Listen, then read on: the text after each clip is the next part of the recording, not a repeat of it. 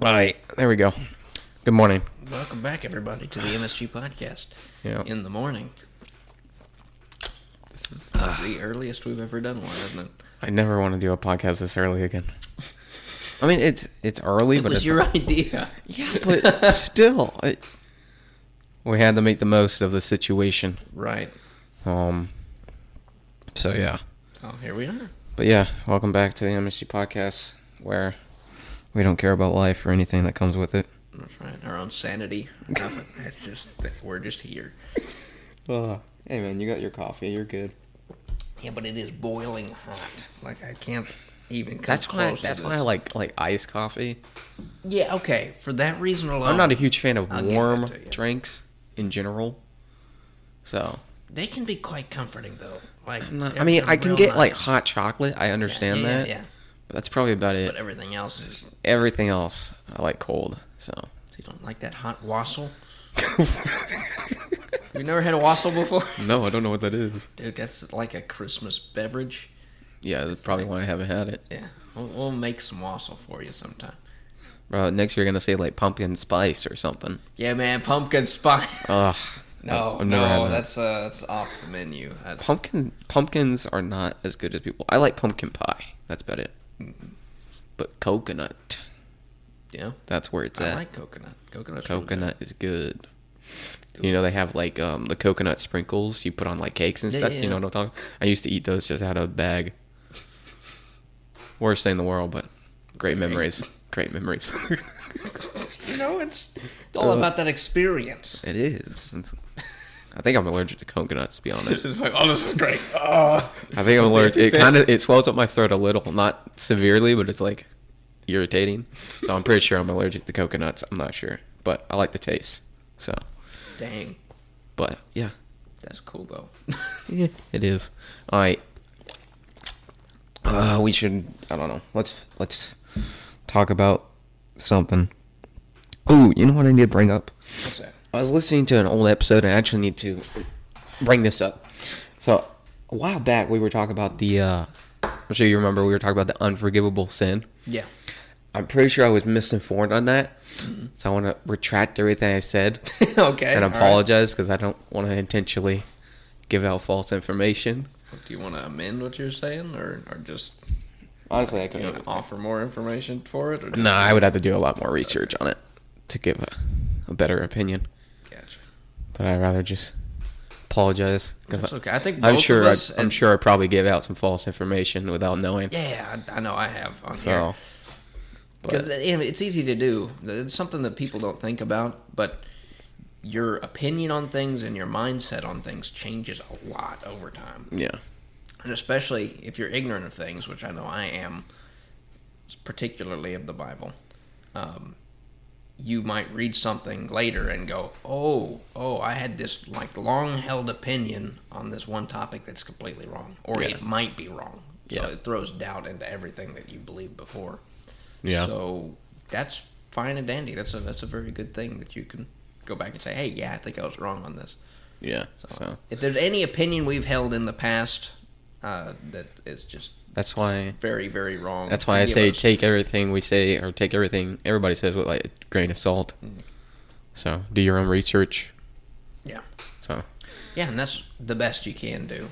And even, these professors and whatnot that have done a lot of research, they can be wrong on things. Now, they have the best chance of being right, but even doing significant research can lead you down rabbit holes due to presuppositions and whatnot that end up being wrong. yeah, So you got to be very, very, very careful. yeah. So That's why, yeah, most of what we talk about is opinion based. There's some things that really we do talk about that are factual and Yeah. true, but yep. So that's just how it is. So yeah, exactly. Well, ugh. it's a good amendment. If there's anything stupid I've said, I would have to do more redact research. it. Yeah, I would have to do more research on that, and I don't currently have any, or I don't want to currently. So somewhere down the road, I will go further into it. But Okay. so Yeah, we'll have to do a little study thing on it and see what we Well, find. yeah, That's my opinion has changed on that topic a little bit too over time, because I remember reading that passage and going, oh, let me stay away from this sin because it's the unforgivable sin. But it's my mind's changed a little bit on that. Yeah. So. Man, I will say this. I know Tuesday it was Wednesday night. Remember I told you I finished Daniel? Yeah. Yeah. I don't understand any of it. That's okay. It's okay. That second half the last 3 chapters were probably one of the most confusing things I've ever read in my life. What is going on? But I would compare it to more confusing than most things I've read in Revelations. Yeah. But the thing is how it reads is it's a very simplistic thing.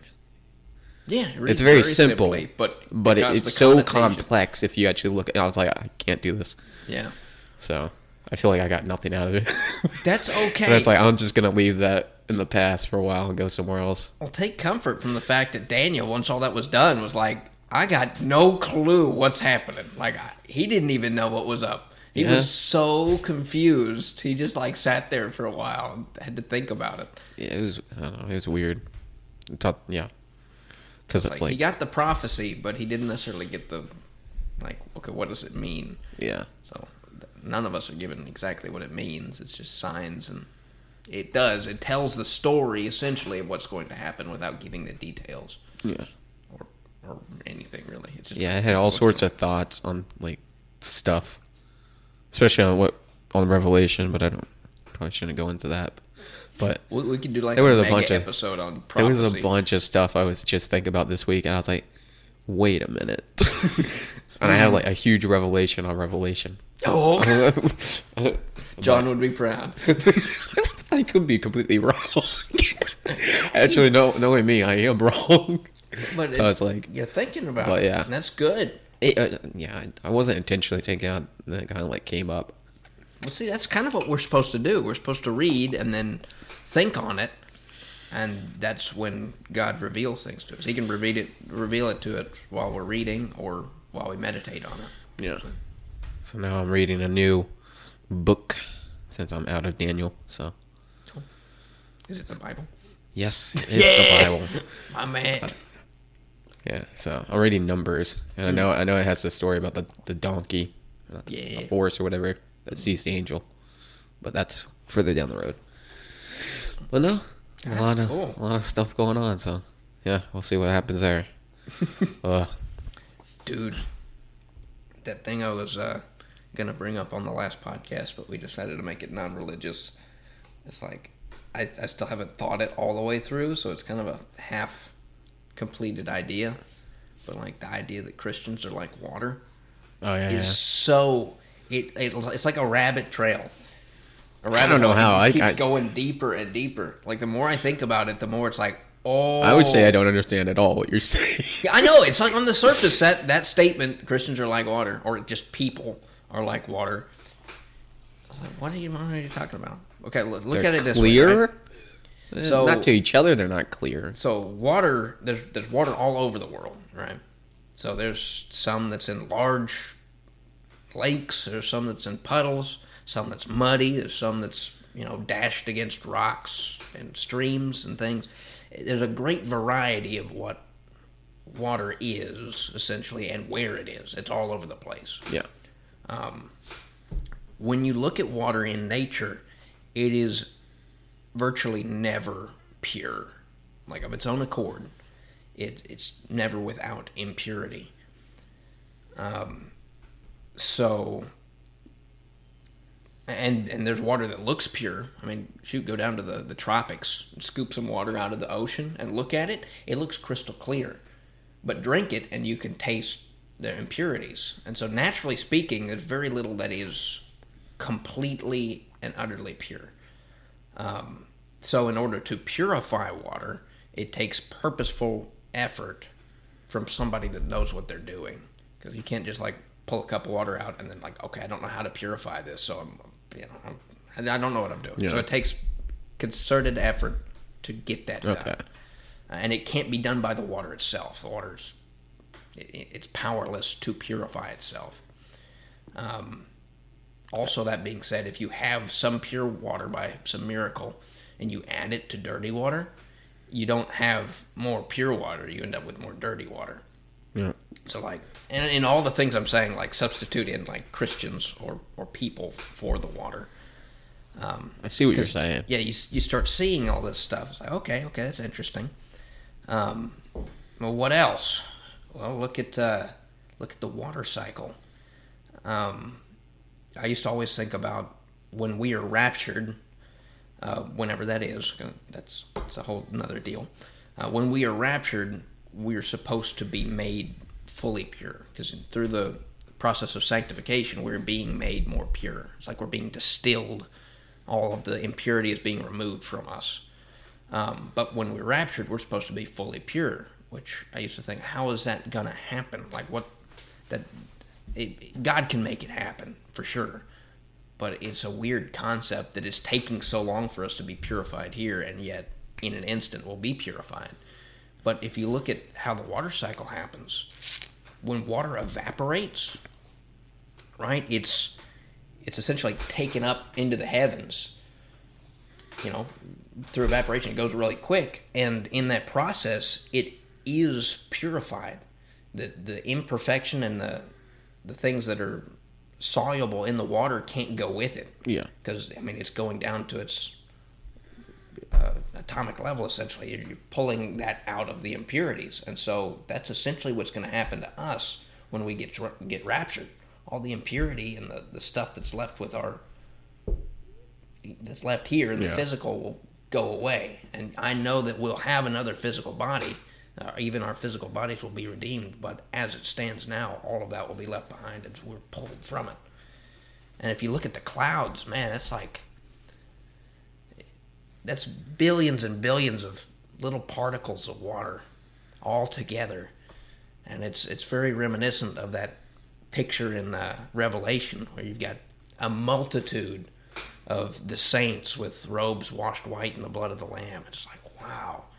And then eventually, down at the very end of the water cycle, that water is deposited back on earth, which is our ultimate goal, our ultimate fate, is we've been made pure, and then God puts us back down on a new earth someday, and that's the rest of our eternity, essentially. But it's like, and there's more to it than that, because the more I think about it, there's little things that come up that go, oh, that's interesting.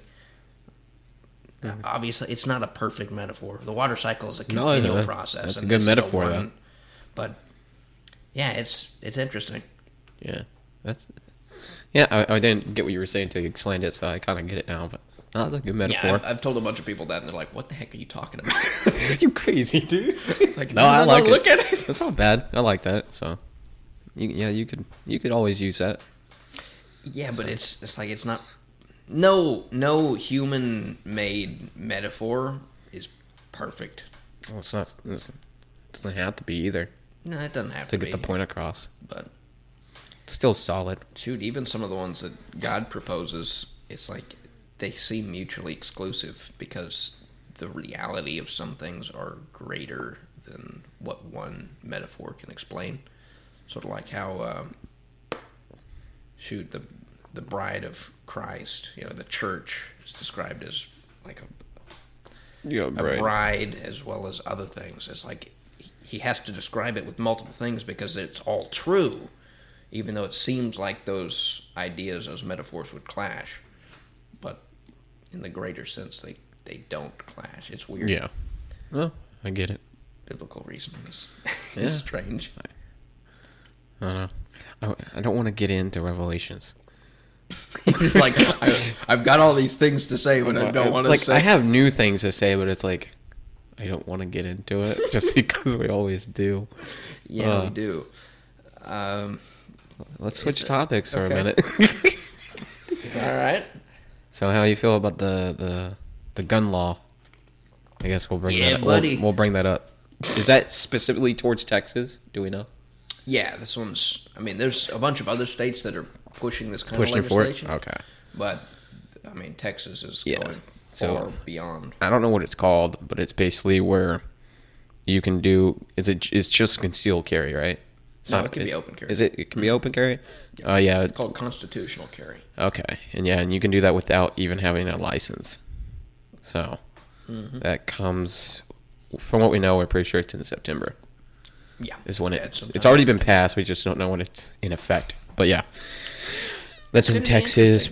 I would say, yeah, there will be other states that will probably get it passed or get it. Yeah. Yeah. But no, that's interesting. I find that. I'm curious to see what will happen. I think it'll be fine. I've talked to a lot of people that are very wary of what's going to happen. I know a lot of law enforcement is kind of afraid of what may happen. Everybody just whips out guns. I mean, that's the situation that they're viewing in their head. Like, yeah. Oh, man, everybody's going to be carrying guns. You know, you got a whole bunch of people who are untrained carrying these things. Like, okay, I get that. And that's a valid fear, I think. However, I think, one, you still have all of the same restrictions on buying guns that you had before. So you have to go through that lengthy process of background checks, and they want to make sure you're mentally fit. So you've still got that safeguard. They're not just passing out guns to anybody and everybody. And generally speaking, those people that are interested in owning guns are also the ones that go out and train themselves. Again, not professionally, but they usually have enough trigger discipline and wherewithal to know kind of what they're doing with guns. Yeah. There's always going to be those folks that go out there and yes, they have these legal guns that they purchased and they'll sling them around their shoulders, they'll strap on their big old belt and have guns all over the place. You're going to have folks like that, but they're generally not going to be your problems. Yeah. The criminals are going to be the problems, the ones that still get their guns under the table because they won't pass a background check. Yeah. I mean, I think it will decrease. I think it will have some decrease in crimes. I think so, because it's like if you were like to compare it to like say like California, there's a big difference. So it's like if I'm a criminal and I want to go rob a convenience store and say that I get in there and there's maybe 4 other customers walking around and I know that any or all of them could also have a gun, I'm going to be less likely to want to pull out a gun knowing that other people could shoot back at me compared to going into a convenience store knowing that none of them have a weapon, right? And that I make the rules. So. Absolutely. Or I would most likely try and shoot the person who I knew had the gun first. Which is why open carry is kind of a dangerous situation. Yeah, why you want to do concealed carry more often. But so that's really the mindset of these shooters because they fear for their own lives even as they're endangering other people's. Yeah. That's why, gosh, we've been trying to tell people that are trying to get rid of guns for so long. If you make a gun-free zone, that is just a paradise for a shooter because they know they're not going to be challenged. Even if you have an armed security guard, if you have a huge complex, I mean, you can just dance all around the security guard and, be fine. So if you want to protect people like children, give all the teachers guns and give them proper training so that when that moment comes, if it comes, you don't have to worry. They can just walk out in the hall and stop the shooting. Yeah. But there's something in that our liberal friends that does not connect. I know they have a completely different way of thinking about things. Not all of their thinking is entirely wrong, but this one, it's an illogical association. And it's like, to stop people from shooting people, we need to take away all the guns. That's like, okay, that's a fine premise until you see the reality of that. Because look at Britain. They have so many heavy restrictions on guns. About the only thing you can own legally is a hunting rifle with maybe a single shot or a couple rounds. And the paperwork and the permits and everything you have to go through to own that is outlandish. They have to, double, triple check your background. They got to do all these things. It's really expensive. So it's like guns are not a thing in Britain. Yet they have the highest number of murders by knives, by beatings. It's like you can't stop the people from wanting to hurt or kill each other. And you're actually driving them towards a more brutal method. I would much rather get shot in the head and die instantly than get stabbed 20 times. Like, that's terrible. Yeah. So, you got to look at what's going on in other countries. Because it's not right to assume all other countries are going to follow suit. Oh, yeah. And we shouldn't be following every other country. Exactly. We need to come up with our own laws and really think them through. Just everybody should carry a gun. From a newborn. That's right, strap it on them. then it's fair game. Saw a skit like that once of babies with guns. I would be interested to see what a baby would do with a gun. I am too. What's going on? I want to see what happens. I'll get out there. But I think what you're logically going to end up with, since this Texas thing is passed, the constitutional carry is passed. Probably what you'll see is a reduction in gun crime. Probably. In general. There's still going to be places that you're not allowed to take your guns. And in those places, I think there will still be shootings, unfortunately. You'll probably see a few accidental shootings where people that really aren't as trained as they should be perceive a situation as worse than it is and shoot somebody when they shouldn't. That, I think, is what they're going to put a lot of emphasis on in the news. So when those things happen, which they will, Yeah. You look at the that police officer girl that walked into what she thought was her apartment, shot the guy that she saw in there because she walked up on it, the door was open, and she got prosecuted for that. They did that because she was a police officer and they're anti-police. But I think you'll see those kind of situations where, like, oh yeah, I worked 20 hours today, came home barely coherent, and shot somebody when I shouldn't have. Yeah. I think they'll try and use situations like that to repeal constitutional carry. But that kind of stuff happens anyway, even with licensed people. Yeah. So it's not really much of an argument. You just got to be really good and really aware of what's going on. Yeah. So, are you licensed? No, but I'd like to be. There you go. I'm not licensed, so. But It's like I will think about carrying, but I'm also afraid. One, I can't necessarily carry while I'm on the job. Yeah. I've talked to Bob, my boss, about that before. And he's like, nah, we don't really condone it. They're very conservative. They would support it any other time, but while they're on the job, they don't want that liability. yeah. So, like, that's most of my life is at the job. So it wouldn't really do me much good. Yeah, that's fair. So, I don't know. But getting that training would be very valuable, even if you didn't carry. Yeah. So, maybe one day. Mm-hmm. Dude, we should go to the shooting range sometime. Yeah, it'd be fun. Skeet shooting and all that. Target practice. Dude, it's so much better out in the country, though. Yeah, I've done one There's spot. no rules. You just go shoot. Yeah, we went out to my my grandma's old house a few weeks back. We had to completely refurbish it or clean everything out. Mm-hmm. And behind her house, she has multiple acres. And there's a certain right when you get up there, it's just a big field. So we got some cups, put it on some trees and such, and just took turns with all our guns, kind of just trying to hit something. So it was pretty cool. But yeah, it's nice. That's where it's at, man. I don't dislike shooting ranges. But, man, they can be really fickle about, okay, we have these specific rules. Yeah. It's all for safety's sake. Yeah. I don't really care about the shooting targets. I like shooting skeets. Yeah. More Skeet's so. fun. But I feel like targets don't really take effort. Yeah. Maybe that's just me. I don't like targets. I think that the effort in doing targets is getting real fine groupings. Yeah. But it's like if you can hit the target, then... I'm not some sniper elite or something. It's that's not what I'm going for. You want something to explode. Yeah. Dude, shotgun cool. Skeet shooting is really fun. Yeah. Just do that sometime. Yeah. I wonder, you could probably make a skeet shooter.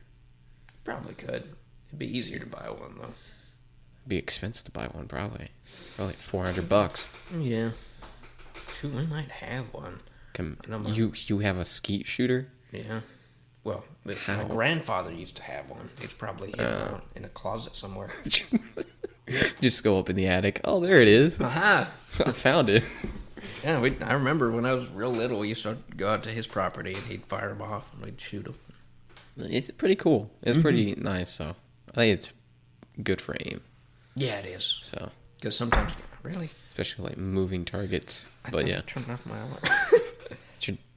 I got an 8 o'clock alarm too. Ooh, nice. Now you know what time it is. Oh yeah, I forgot about that. But yeah, no. Yeah.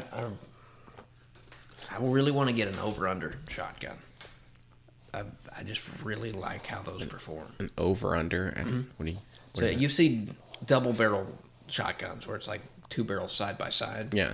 Well, an over-under, you just twist that 90 degrees. So Okay. you got 1 barrel on top and 1 below. And they're a little bit more accurate because you got both barrels in line with your line of sight. Yeah. And since it's a scatter effect, it doesn't really matter on the up and the down as much. But yeah, those are really, really good for skeet shooting. That'd be pretty cool. Imagine getting like a sniper rifle and trying to shoot a skeet. Oh, yeah, with the scope, bro, with like, the scope, zoom in. like oh my gosh, if That's you could not do that, possible. if you could do that, you could pretty much do anything with the gun. I would love to do that though. That would be really. I would cool. spend all day just trying. buttloads of ammo, just again. Let's go. We're not leaving until I get it. You wing it just on the side, but it doesn't bust. Just clip. Oh, that'd be awesome. We got to do that. That would be fun. We got to go out the country, get like some people, and just I don't know. That'd be sick. That would But be yeah, cool. you could probably make a skeet shooter though. Yeah, they're pretty. I mean, they're not that complicated, but they got some. Just need the pretty lever interesting action, forces. really. Yeah, The just spring something to grab for it. it That's and really all you need to fling it. put the effort in. Yeah. But yeah, I would do it. We'll get on that. That will be our project. Okay. Make a skeet shooter. I'll just put a skeet on one of the little discs on my little switch axe. That would actually might work. I don't think so. That You would have spring's to not strong enough. You would have to do more power on the spring, but you could throw it essentially into the ground and it would bust on its you own. could just throw it and not let go, and maybe give it enough power. Granted, Yeah. you would eventually get tired of doing that, but Yeah, you probably would. Yeah, just throw it like a disc. oh, we could do a slingshot. Maybe a little larger slingshot that would fit the. If you could get it the to disc. rotate the disc while you're shooting it, then that would work. Yeah, I don't know how I would do that, to be honest. You could Other than manually throwing it just with my hand. use the So have you ever seen me shoot a rubber band, but with the engineered rubber band shooting principle? I don't think I have. Dude, it's otherworldly. Because, when you're shooting a rubber band, it's nice. You can get Yeah. your friend. But there's a way in which, I learned this from my dad, who learned it from an actual engineer who figured it out when he was bored. But you could put a rotational force on that rubber band so that when you release it, it just like straight laser beams into whatever you're aiming at. And it goes fast because it's sped up by the rotation. That's And so it just... it's so weird. That sounds Everybody else is dangerous. shooting the rubber bands, just dinky little... And man, you're just like whacking people, taking out sounds- people's eyes. it's pretty dangerous. Yeah, it's cool though. Sounds like it would hurt though. I hate getting hit Yeah, by a probably. rubber band. Yeah, it's better than being tased though.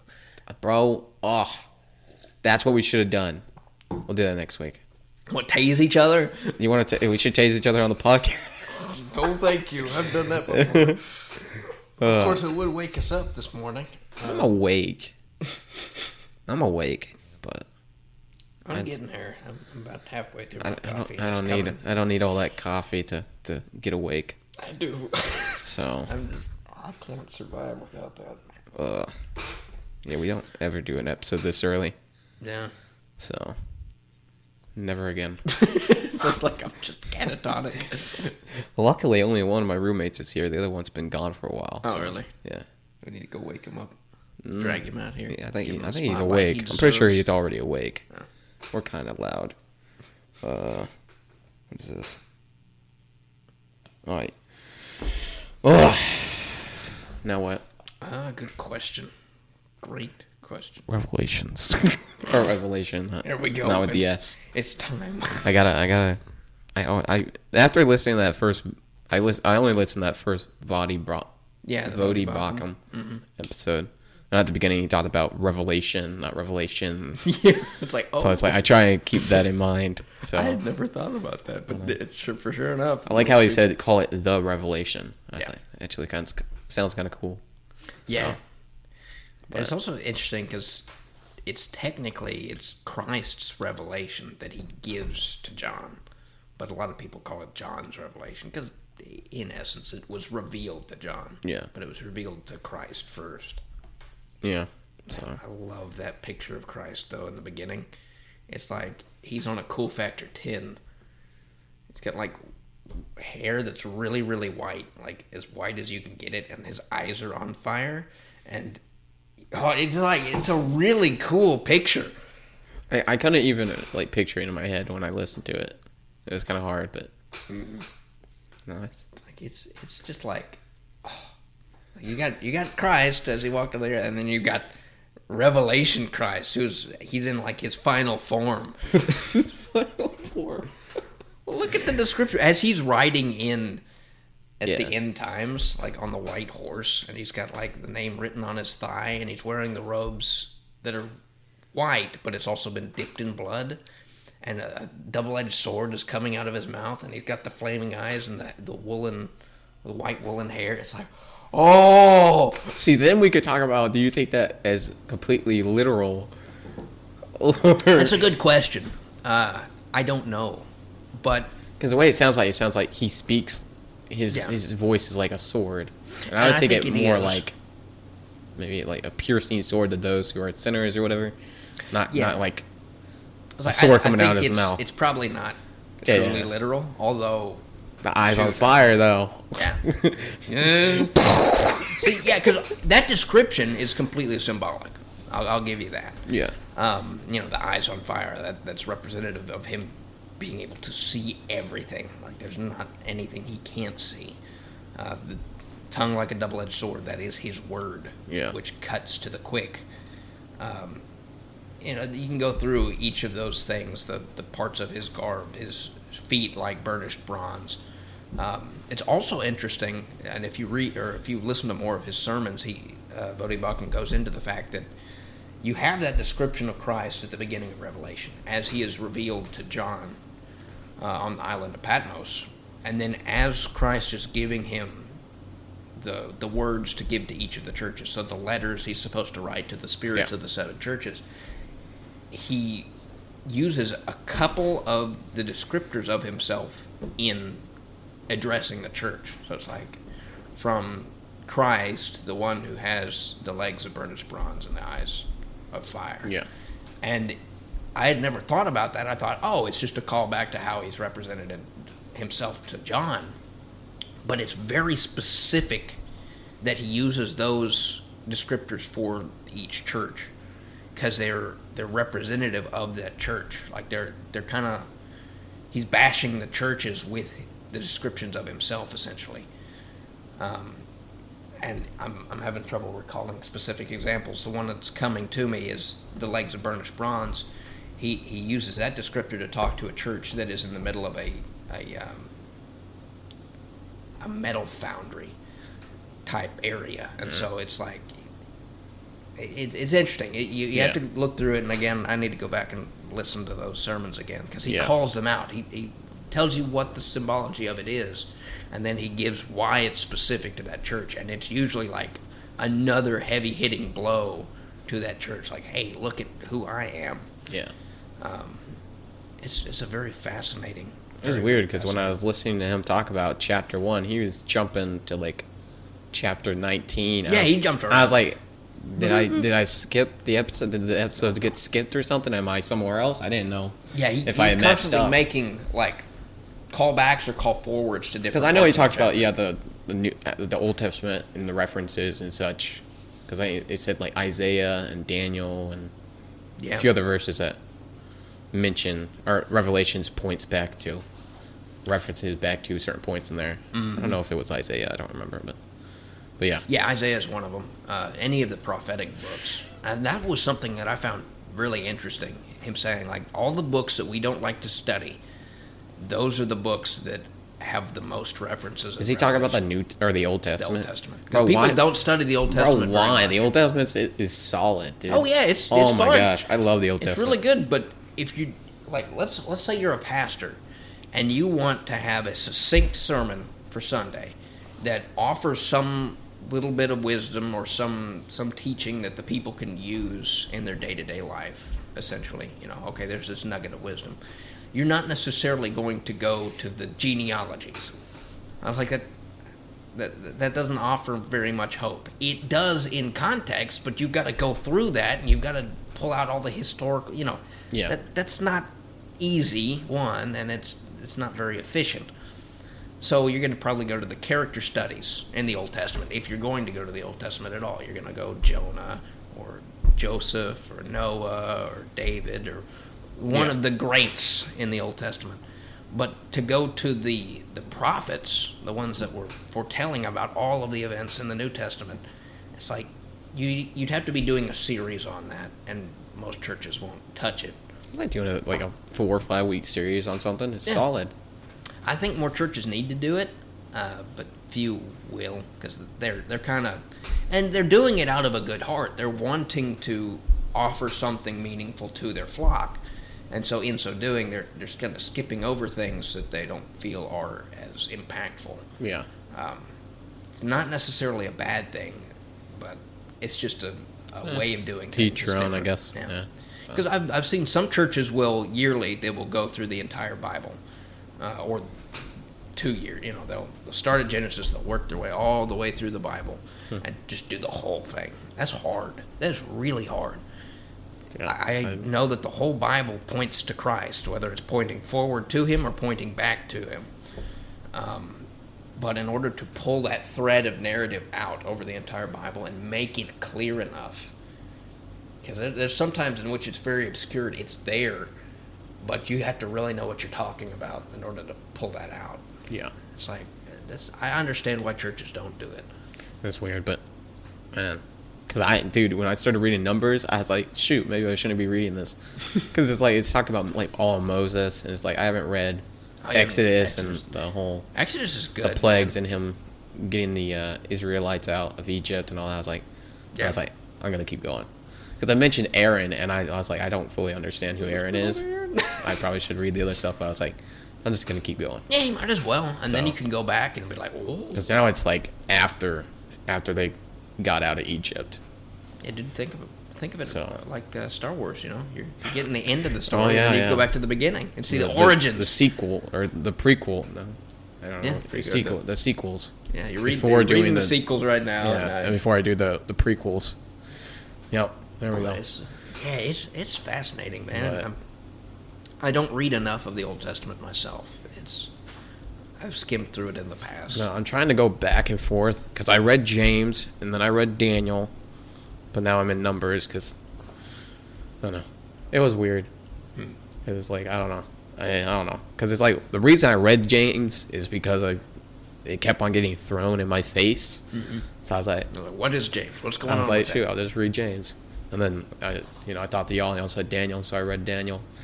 Yeah, we're kind of throwing you for a weird loop. The chapter's numbers kind of showed up to me the other day. I was like, whatever. And that's cool. I'll go with it.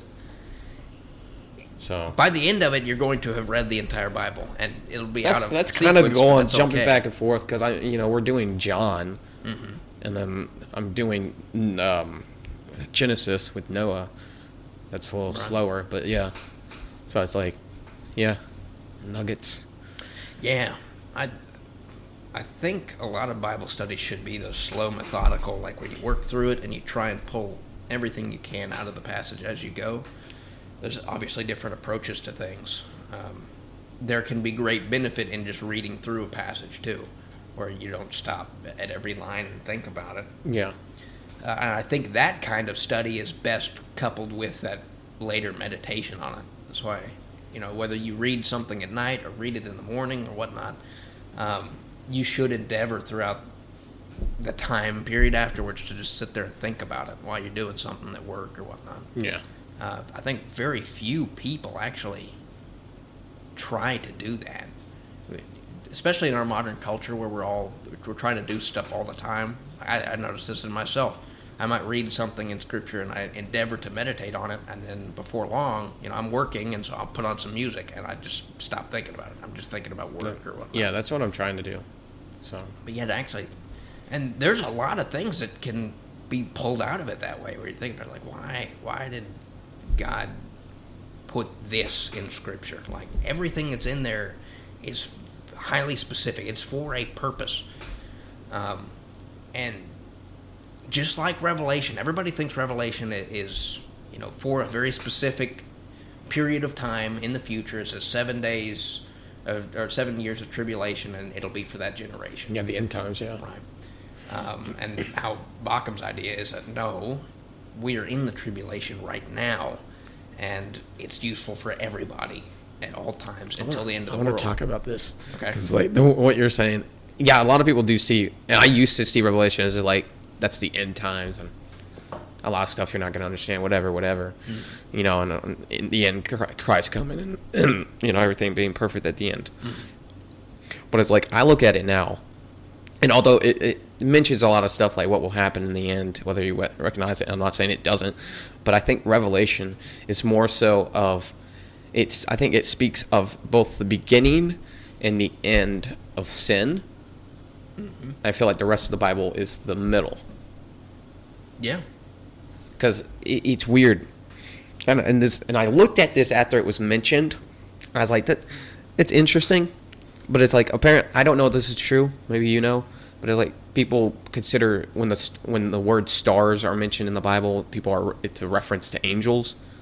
Maybe it is. I don't know. I don't even know how many times the word stars are mentioned in the Bible. Right. To be honest, I would have to Google that. But not in the later, I don't know what chapter it is. I think it's like 19.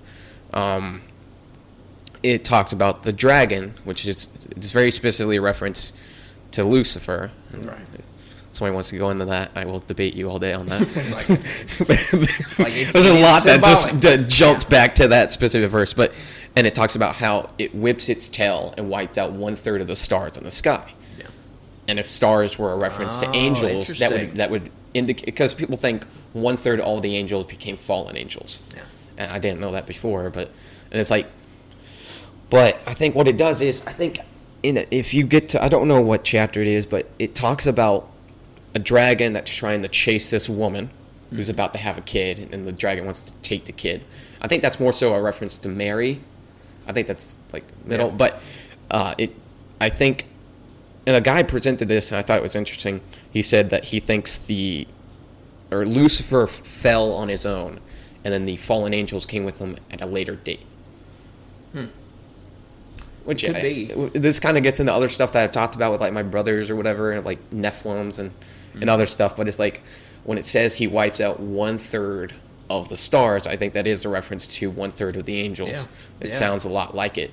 That would appear. And I think if that was true, then it would also mean that it feels like at some point, whether it was sometime in the garden or way before, whenever, that Lucifer fell on his own, singular. Nobody came with him until later dates. Yeah. I thought that was interesting. But it speaks about, so it talks, I think it's a reference to kind of the beginning of, whole fall of Lucifer and fall of all that, but it also speaks of the end of all that as well. So I think it's a beginning and an end. And I think all that filler for sin, because there's a lot of stuff in the rest of the Bible, but obviously sin is one thing that's mentioned. Right. I think I think the rest of all the other books are kind of the filler for that end point. But it also has a lot of other stuff. But yeah. It's like it's a continual narrative leading up to that point. No, I don't know. Because it's like, that's an interesting. I was at work and I was like, because I was sitting there, I was thinking like, Revelation is more so. I mean, it's a message to churches and all, like the lukewarm and all that, and that also speaks on the end times and the final stop. And then I was like, what if Revelation is just the beginning and end of sin, like the final destruction of sin? And I was like, wait a minute. What's going on here? Yeah, no. I don't know. I was freaking out about it when I was thinking about it. I was like, I've never thought about that before. Yeah. Which I don't know. I could be completely wrong on that. I think you're onto something there. That's essentially what's being taught about, because in the end, through that narrative, Satan is chained up. He's thrown into the lake of fire, and then everything is redeemed. So yes, there is the end of sin there, but I hadn't necessarily thought about that. That it in and of itself is also telling of the beginning of that process. And you brought up the wiping out 1/3 of the stars. I know also in Revelation, and I think in that same passage, it talks about 1/3 of the sun, like the 1/3 of the sun's light being Yeah. darkened. I wonder if that's a reference to when Christ was killed. It might be. Because, you've got the Godhead, which is 3 in 1. So if you take off a third of that, Christ, that would be darkening it's like, and again, like one it's third of the darkening lightness. the sun and the moon. Well, the moon just reflects the sun's light. Yeah. So if you take off a third of it, that would accomplish that. Oh, it's so interesting. It's like, there's a lot there. There's a lot. But see, that's why, I grew up in a dispensational church, which is you interpret the revelation literally until it tells you that it's symbolic. Yeah. But you don't get any of this deeper revelation. It doesn't unless you explain. interpret, There really is no way to prove my theory on the whole wiping out of the 1/3 of the stars. That could be something different. It could be, But but it's like- it seems right. But it's like, I don't know. that. But it's like, yeah, you take it. I mean, I'm like how you I'm with read you. Revelation along with how you read everything else.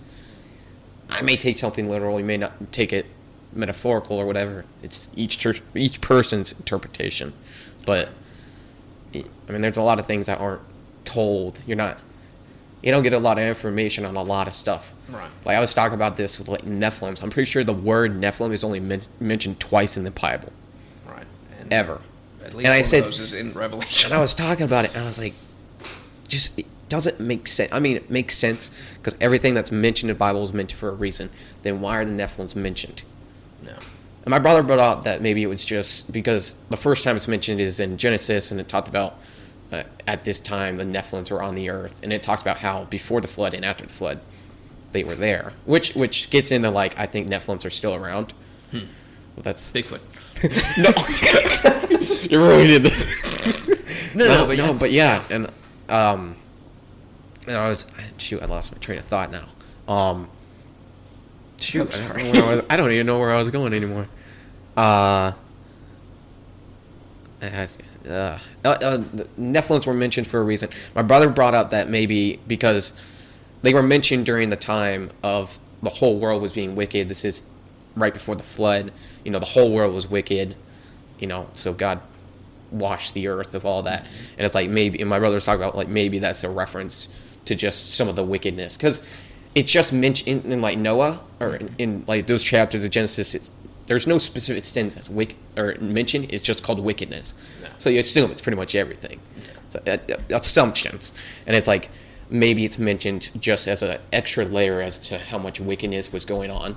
Right. Because it's assumed that it's fallen angels that mated with human women, and that would be a sin or whatever. Right. It's like maybe, and I was like, that's beating a dead horse. And it's like, yes, things are repeatedly mentioned.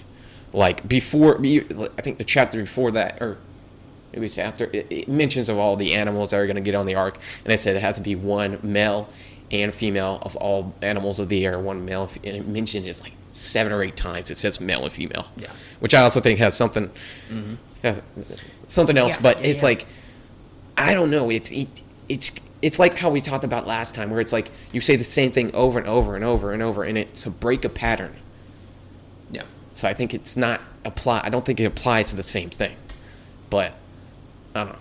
Yeah, that's an interesting observance too, because a lot of people view sort of the sins that happened in early Genesis as like, oh well, they didn't really know what they were doing. They didn't know what they were doing is wrong. But I would beg to differ. Noah knew what he was doing, or like Yeah. Noah was considered to be the most righteous at the time, or At the- whatever. yeah, he was no the one only knew, one so it's not God- like people didn't know. They either knew and chose not to care. Well, they knew and chose not to care, pretty Well, much. see, obviously, Noah knew what alcohol was. He knew how to make it. I'm sure he knew what drunkenness was. Yeah. Whether he was drunk before or not, we're not given to know. But it's like, okay, we know drunkenness was something that happened before Yeah. the flood. And I think that's an interesting observation, talking about male and female. That was something they would have known, to not go against. Because, one, God created I think Adam it was and all Eve. that. I They think it knew was that. same sex. I think all wickedness. I think it was like same sex. I think Right. probably worshiping of all sorts of idols. Yeah, it But was yeah, probably everything. drunkenness, but all sorts of drugs or whatever you were doing, killing. it wasn't forgivable because everything that they were doing wrong was more or less observable as wrong. So it's like, okay, you can look to the animals and see there's male and female. So you're not Yeah. to go against that. That was God's given order, but the wickedness was going against that. And like having your faculties with you is good, but getting drunk and intoxicated and not having your faculties is bad and against God. So it's like people that would argue that, well, they didn't know what they were doing wrong. I think they don't understand what was going on. They knew that it was against the natural order. They just hadn't been given that written law, like the Ten Commandments yet. Yeah. It's like, I don't know. It's weird. Because it's like, yeah, we're talking about the whole drunkenness and how he cursed his son, or how Noah cursed his son. I was like, that doesn't make any sense. You're not given detail from what I read as like, why would he curse his son? Because I was thinking about that, and I was like, it doesn't make See, any it's also an interesting deal, and I didn't get much out of that myself until recently, where I actually looked at, okay, what's going on with this situation, right? So Noah goes, plants a vineyard, and gets drunk. So all naked. it's kind of a very purposeful series. I of get what's events. going on, and I get why you would look at it and say that's wrong. Yes, but they were looking for Noah because they didn't know where Noah was. Right. So, Yeah, but see, so were they intentionally supposed to bring clothing with them to expect him to be drunk and naked? well, probably not. So the son most likely stumbled upon his father and was like, "Oh shoot." Right. It's not the kid's fault. Like, why would you curse your son? I don't know. I thought that was weird. But it's sort of that intention. I mean, he could have he saw his father's shame, And then but just instead ran of away. covering it himself, Yeah. he went and he told his brothers about Yeah. it. I can see how it can be Not that way. necessarily to go, hey, can y'all go guys get cover him. It could have been the situation where he was, laughing at his own father's shame. Essentially, he wasn't doing it to cover his father's shame. He was going to tell his brothers about it, and they went and did something about it. But he didn't. He could have. He could have done that on his own. So I think that's kind of the point you have to get at there. But yeah, it seems bizarre if you're just reading it with a modern understanding. It's like, okay, he went and saw his father lying naked, and then he went and told his brothers, and all of a sudden he's being cursed by his father about it. Yeah. Like it seems overly harsh. It's weird. But there's some interesting stuff, man. Yeah. Oh, Dude, how cool would it have been, though, to be like early in creation? It's like you just got this whole earth that's empty, and God's like, yeah, go settle that place over there.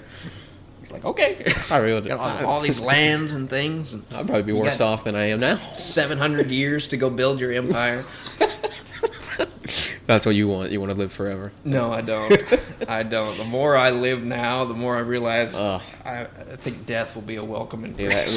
we could get in like time and such, but I don't want to. Probably not the best. No. But no, it's freaking Sometimes I wonder, like, what would people be like if they could live still to 800-900 years? Elon Musk, 950 years old when he dies. It's like, how would that change I don't know. diplomacy and our interactions with other people? Because if you kill somebody now, it's a travesty. It's like, oh, wow. But you could only live maybe up to 120 years old if you stretch your body as thin as it'll go. And Yeah, you that's like pursue every from medical. what I know, that's the max. Yeah. People have lived past that, but biblically speaking, that's the cap. Which That was God- the cap, and that was mentioned, I think, like right after Noah's flood or whatever. Yeah. Or during And the said- days of their it said life will be 100. 120 years. And I was like, that must be the cap now. Because before then you had. You could live, 900. Didn't somebody live to be 1,000? Very nearly. Methuselah lived to 950 something. Because I know, Years. I mean, Adam lived till 930. Yeah. Which Yeah, is Methuselah was the oldest person to ever live, and he Okay. didn't make 1,000. okay. Because I thought somebody made it to 1,000. I was like, I don't know. So, Yeah. but no. So it's. Yeah, I think it would probably change a lot of what people do because, like, okay, now all of a sudden, if you kill somebody and you have the potential to live 800 years and you kill somebody when they're 30, like, that's really bad. Yeah. So you'd probably end up with a more stable society in terms of killing, but it would probably end up doing some other things. I mean, people would still kill. If I could live to 700 and I kill somebody, a life sentence is only 25 years. Yeah, but a life sentence for that's- somebody that lives 800 years, like you'd have to do something really, really, really, really, really, really Yeah, bad. they probably would have to. Yeah, that'd be interesting. But we'll never know. Yeah, well, not on this earth, probably. Yeah, probably not. But, yeah, we should probably call it quits. Yeah. Ugh. Alright, sick. solid. We got to start getting more topics. Yeah, we'll probably do. We're a one base or a one narrative podcast now. That's okay. We choose to do one thing. That's all right. There's lots of podcasts that do that. Yeah, but I like having freedoms. If ever we stumble across something we just have to talk about, then we'll talk about it. I was gonna mention something about Kamala Harris, but it's like, I'll make fun of her some other time. That's right. We'll save it for the next one. Yeah, we'll save it if I remember. If I remember the next one. But The Kamala Harris special. Yes. Yeah. We should probably mention this before we end. So, obviously, me and David aren't doing the medias of socials anymore. We don't have a huge audience, but I think we want to still give people the ability to communicate in a way, like whether it's comments or suggestions or questions or whatever it may be, recommendation topics or I don't know, whatever, or just hate speech. Yeah, there you go. Call us something. Chastise us a little bit. Come call us some names. That's what we like. We don't get enough of it. We don't get much interaction. We don't get any. Not on this. But since me and him both aren't really interested in pursuing those medias, we agreed that we were going to do an email. So if people wanted to email our podcast email, then that would be the way to do it. Yep. I'm bad at speaking now. That's okay. We're both tired. But yeah, so we have a podcast email where you could send comments or questions or, I mean, anything, I guess. Just preferably not images. Yeah. That would be the one thing I would say. Just watch everyone's going to be sending us stuff. But yeah, so we wanted to make that available. The email is msgpodcast2019@yahoo.com. It will be in the description. So I think even for people who don't live in America, I guess in the same country as us, email seems to be the most easiest way of like internet contact. Yeah. Is what you would call that, instead of like going to a Twitter or an Instagram or a Facebook or something. So, but yeah, so That's gonna have that. So I don't know. Y'all can ask questions if you have questions, give comments, or maybe topic recommendations. Something. Just send us something. Anything. We're lonely over here. Yeah, we're crying. We need interaction. David's out of coffee. I am. Send me some coffee. Send David some coffee. Over the email. But yeah, so that's up there. So the email will be in the description. So if you want to do that, check it out. And cool. I guess we'll catch everybody on the That's next about one. it. David, you got any last words for us? Bwing. Classic big wing. And we will never do an episode like this again. Yeah. It's way too unless early. We're really desperate. So, yeah. All right. Catch y'all later. See ya.